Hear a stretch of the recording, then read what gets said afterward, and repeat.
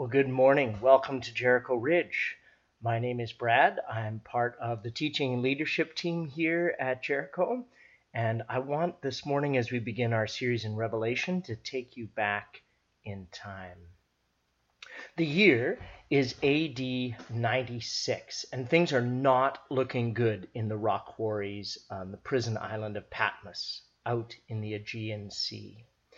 The Roman Empire, with all of its military might and political power of the ancient world at its disposal, has sentenced an old man in his mid-80s to hard labor.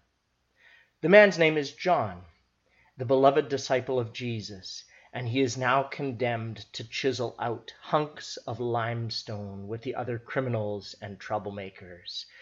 He's been sent to a kind of ancient Alcatraz, an island prison from which no one escapes. Now, New Testament scholar and pastor Darrell W. Johnson writes this, that 4 years earlier, in AD 92, life became very, very difficult for followers of Jesus across the Roman world. Life had been hard enough up to that time, but in AD 67, the Emperor Nero was feeding Christians to the lions in the Colosseum. The apostles Peter and Paul were crucified during that period. But in AD 92, the fire of persecution got even hotter. See, the emperor at that time was Domitian. He was a profoundly insecure man who lived in morbid horror of being overthrown.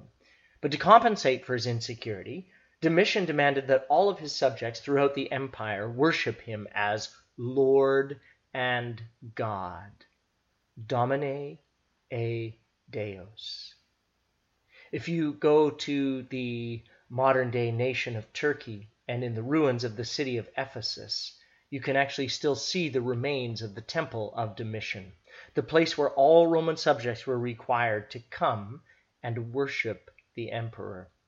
See, all they had to do was go to the temple, take a pinch of incense, cast it on the altar, and pay homage to Caesar as God, saying the words, Caesar Kyrios, meaning Caesar is Lord.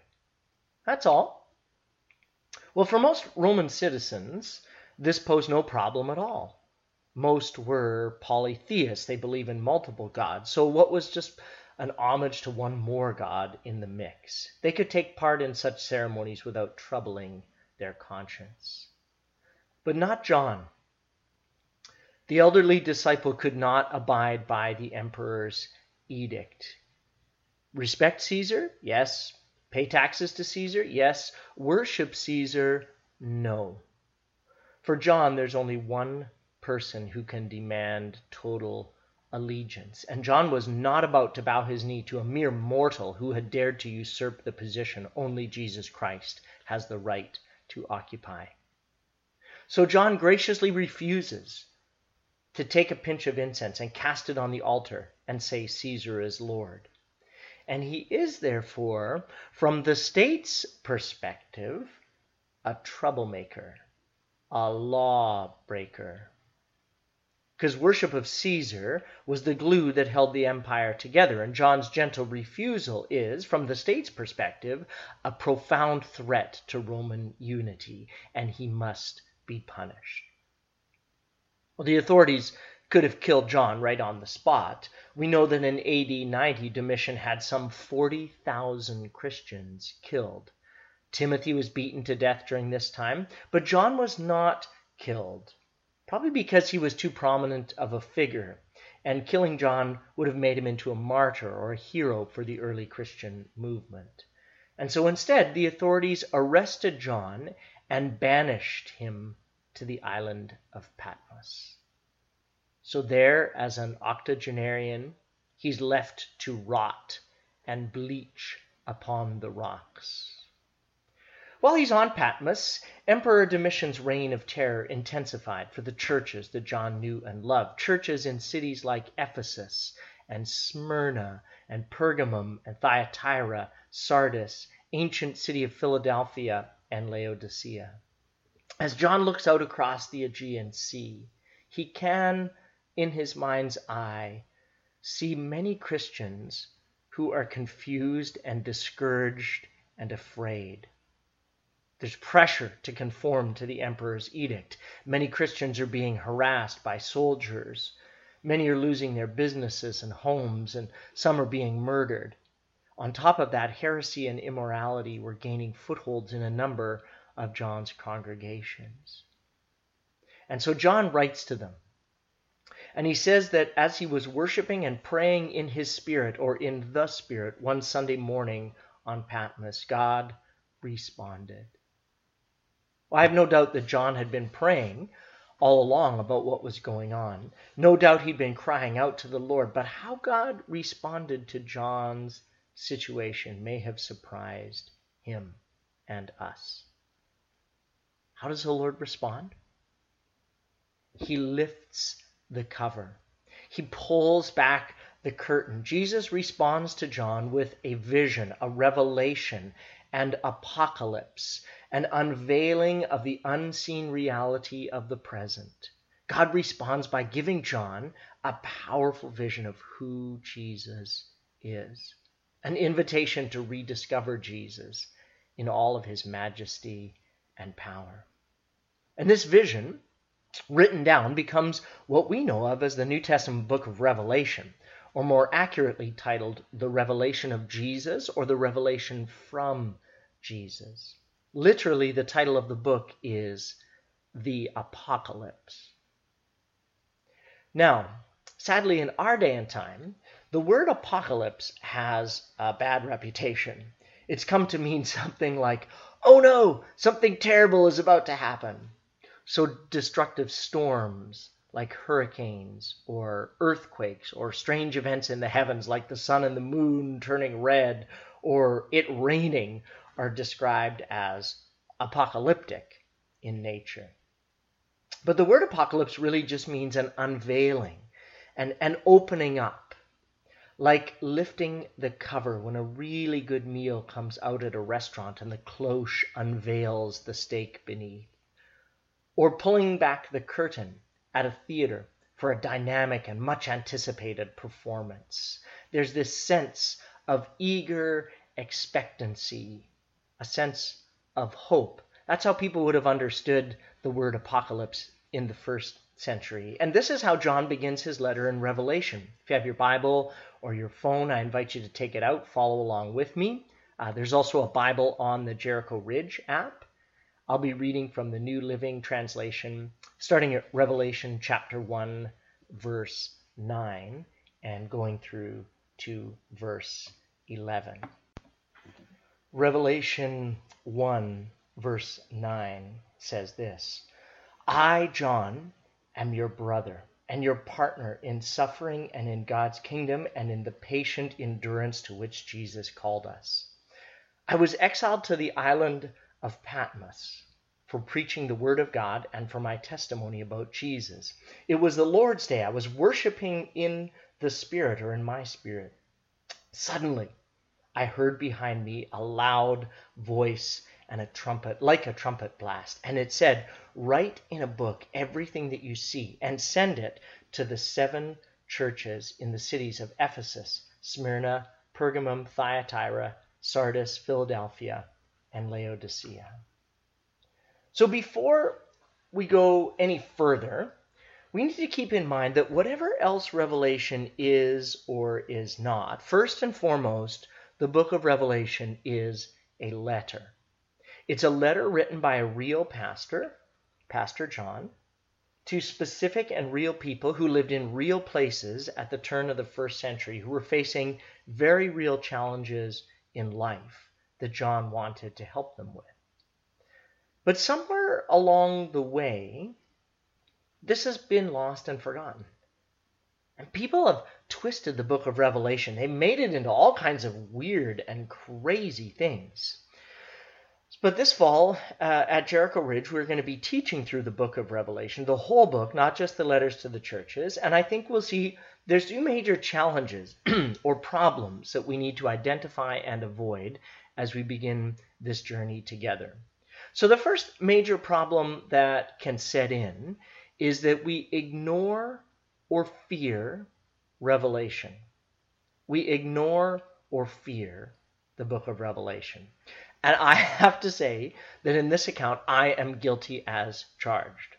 I have been preaching for 18 years, 13 of them here at Jericho Ridge, and only now have I worked up enough pastoral courage to dig in to this book. I wonder if we're honest, maybe the reason we ignore the final book of the Bible is that we've come to believe that it's so highly symbolic that it's impossible for us to understand it. So, for example, when we come to it in our Project 345 Bible reading plan each December, I don't know about you, but sometimes I abandon ship for the Christmas stories. We have to realize that, yes, the book of Revelation is infused with highly symbolic imagery and numbers, and yes, they're figurative, but that does not mean that it's impossible for us to understand. We might have to work harder at it than we do in other sections of the Bible, but it's not a lock whose key has been lost. And as I've been reading and praying and preparing this series, I'm becoming convinced that the major reason that we have difficulty understanding the symbolism in the book of Revelation is that we're just not as well steeped in the whole of the biblical story. See, Revelation is infused through and through with pictures and images and allusions from the Old Testament. Of the 404 verses in Revelation, 278 of them allude to the Old Testament. And there's over 500 quotations or word pictures drawn directly from other parts of the Bible. And often these come from parts of the Old Testament that don't get a lot of foot traffic. Places like Joel or Amos, Ezekiel, Zechariah, or the weird parts of the book of Daniel and Ezekiel. So yes, Revelation is highly symbolic, but I want to say again, it is not impossible for us to understand. Remember, this is a letter. And how do you read a letter to someone? If you get letters from anyone these days, you generally read it in one sitting, end to end. You don't take out a sentence or a part and make a big deal about it if the author didn't intend you to do that. So you generally read it as a letter. So maybe we need to just put aside the complicated charts and past sermons and college courses and films that all claim to unravel deep mysteries in the book and just read the darn book. In some ways, I'm going to suggest, kids, you actually may have an advantage over us adults here. Because sometimes as adults, we approach it with our preconceived theological systems like dispensationalism or premillennialism or superlapsarianism or whatever isms that we bring to the table from our own history. And the beauty of an approach of reminding ourselves that Revelation is a letter is that after letting the whole of it wash over them, a child might say something like, if you ask them, what did you get out of that book? They might say something like, well, parts of it were very hard to understand, but I'm glad that in the end, the Lamb won over that awful beast. And you know, if that's what they took from the book of Revelation, I think they might have actually truly heard and taken to heart the message. But we, as adults, we tend to overcomplicate things, don't we? Because we're so sophisticated and smart. We know John is writing from prison, and he's going to write a scathing critique of empire and an absolute denunciation of unjust economics that favor the powerful and oppress those on the margins. And so because he's writing from prison, in order to get his letter out, he's going to have to get it past the prison censors. The prison warden's going to be reading his mail to see if he's bad-mouthing the emperor. And so he writes with these elaborate word pictures from the Old Testament that his readers would understand, but the warden or a Roman citizen might not get. And yes, that's all true, but in the end, we just need to ask, what is the message of the book of Revelation? And in the end, the message is the Lamb, who is Jesus, wins against all of the forces of evil. And that's not so difficult to understand, is it? So gang, I want to encourage us. We can do this. Like, understanding Revelation is possible if we put some work into it. And on top of that, look at chapter 1, verse 3. This is the only book of the Bible that says there's a unique promise of blessing for those who listen to its message and who obey what it says. Revelation 1:3 says God blesses the one who reads the words of this prophecy to the church. And he blesses all of those who listen to its message and obey what it says, for the time is near. So if the first problem in approaching the book is we think Revelation is impossible to understand, and so we fear it or we avoid it, the second problem is actually just as dangerous, and that is people who want to timeline it. Let me just say this. You will misunderstand Revelation if you treat it as a book of predictions. You will misunderstand Revelation if you treat it as nothing more than a book of predictions. Some people approach this part of the Bible on the hunt for very specific ideas about very specific future events. They're looking for a kind of hyper-mapped out sequence of what is to come. And to an extent, I understand this confusion because of the way that we use the term prophecy. In our modern minds, the word prophecy and the word prediction are almost interchangeable. And so when Revelation 1:3 says God blesses the one who reads the words of this prophecy, for the time is near, our brains immediately go to, Revelation is going to map out the future for me. Awesome. But most often, when the Bible speaks about prophecy, you'll remember from our spiritual gift series, it isn't so much speaking about prediction as it is about declaration. Not so much about foretelling as it is about forthtelling the word of God. Not a list of coming events, but this is what the Lord is saying. Now, that isn't to say that God doesn't give some of his followers unique insight into things that are to come from time to time. But this is simply to remind us not to throw out our guidelines for biblical interpretation that we use so well for the other 65 books and just huck them out the window when it comes to the book of Revelation. In his book, Apocalypse and Allegiance, author Nelson Craybill helpfully points out this, that biblical prophecy often has more to do with spiritual insight into the writer's immediate circumstances than with forecast into the distant future. John's vision gave insight into what must soon take place in his era. You see, the seer knew nothing of global warming, the internet, or the United Nations. He wrote a scathing critique of political idolatry in the first century Roman Empire, not an analysis of Al-Qaeda or the inequities of modern globalization. So rather than starting with the expectation that Revelation will forecast events of our time, we should seek to understand the life setting of John and the believers whom he addressed in his book. And with that background, we can then listen for what the Spirit is saying to the churches about faithfulness to Jesus Christ today. End quote. In other words, Revelation is not so much a predictor of future events as it is an expose of spiritual realities that impacted them and continue to impact us right now.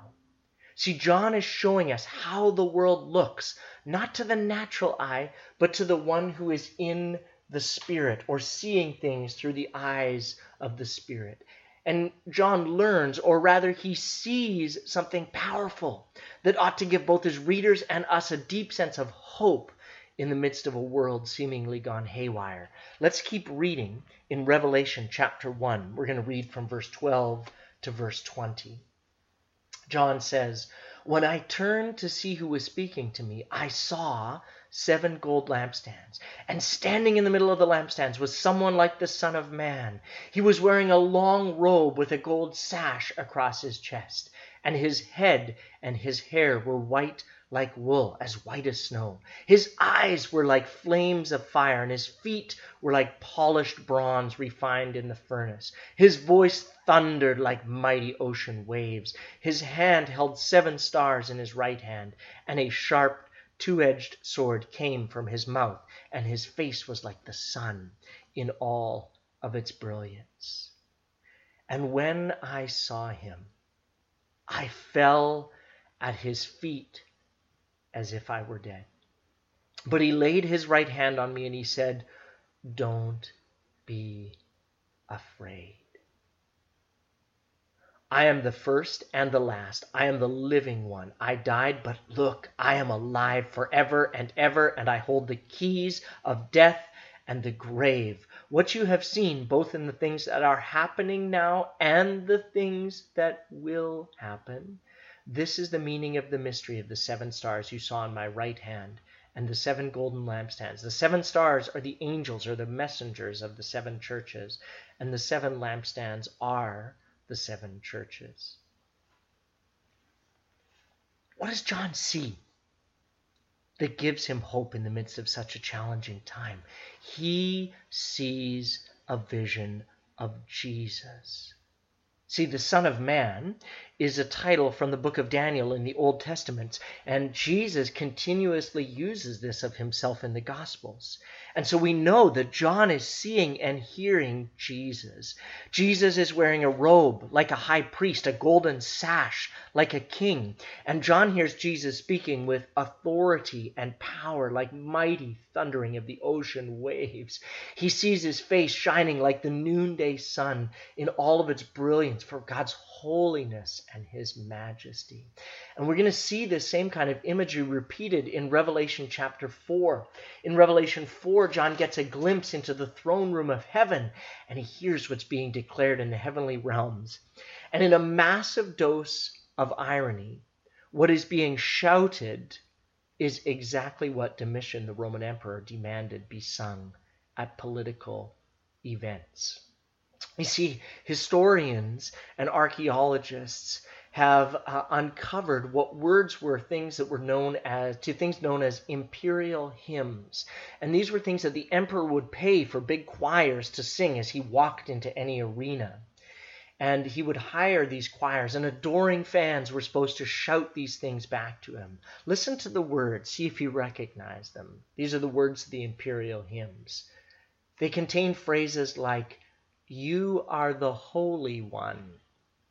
Salvation belongs to you. You are worthy to receive power. Righteous are your judgments, our Lord and God." Any of those sound familiar? John knows, you and I know, who truly and solely deserve such shouts of acclamation, and it isn't a pagan king or any government or leader or principality or power, because worship belongs to Jesus, who alone sits on the throne, because Revelation 4 reminds us that he is the one who created everything that is, and he sustains everything that is. You are worthy, verse 11 says of chapter 4, O Lord our God, to receive glory and honor and power, because you created all things, and they exist because you created what you pleased. So what John sees so overwhelms him that even the highest and the best language fails him as he searches for words to describe the worship gathering that he's privy to. All he can do is fall to his knees and, like those worshiping around the throne in Revelation 4 verse 8, say, "Holy, holy, holy is the Lord God Almighty, the one who always was, who is, and who is still to come." So you might say, so what, Brad? Some 80-year-old political prisoner saw a vision of heaven like some 1,921 years ago. What in the world does that have to do with me? That's a fair question.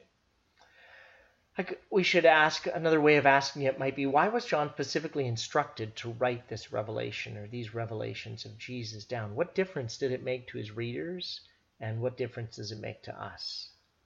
Well, remember again the personal challenges John was facing, imprisoned in his hard labor camp. Remember the challenges of those 7 churches. And think about some of the challenges that you and I are facing today. In the midst of some of these things, it can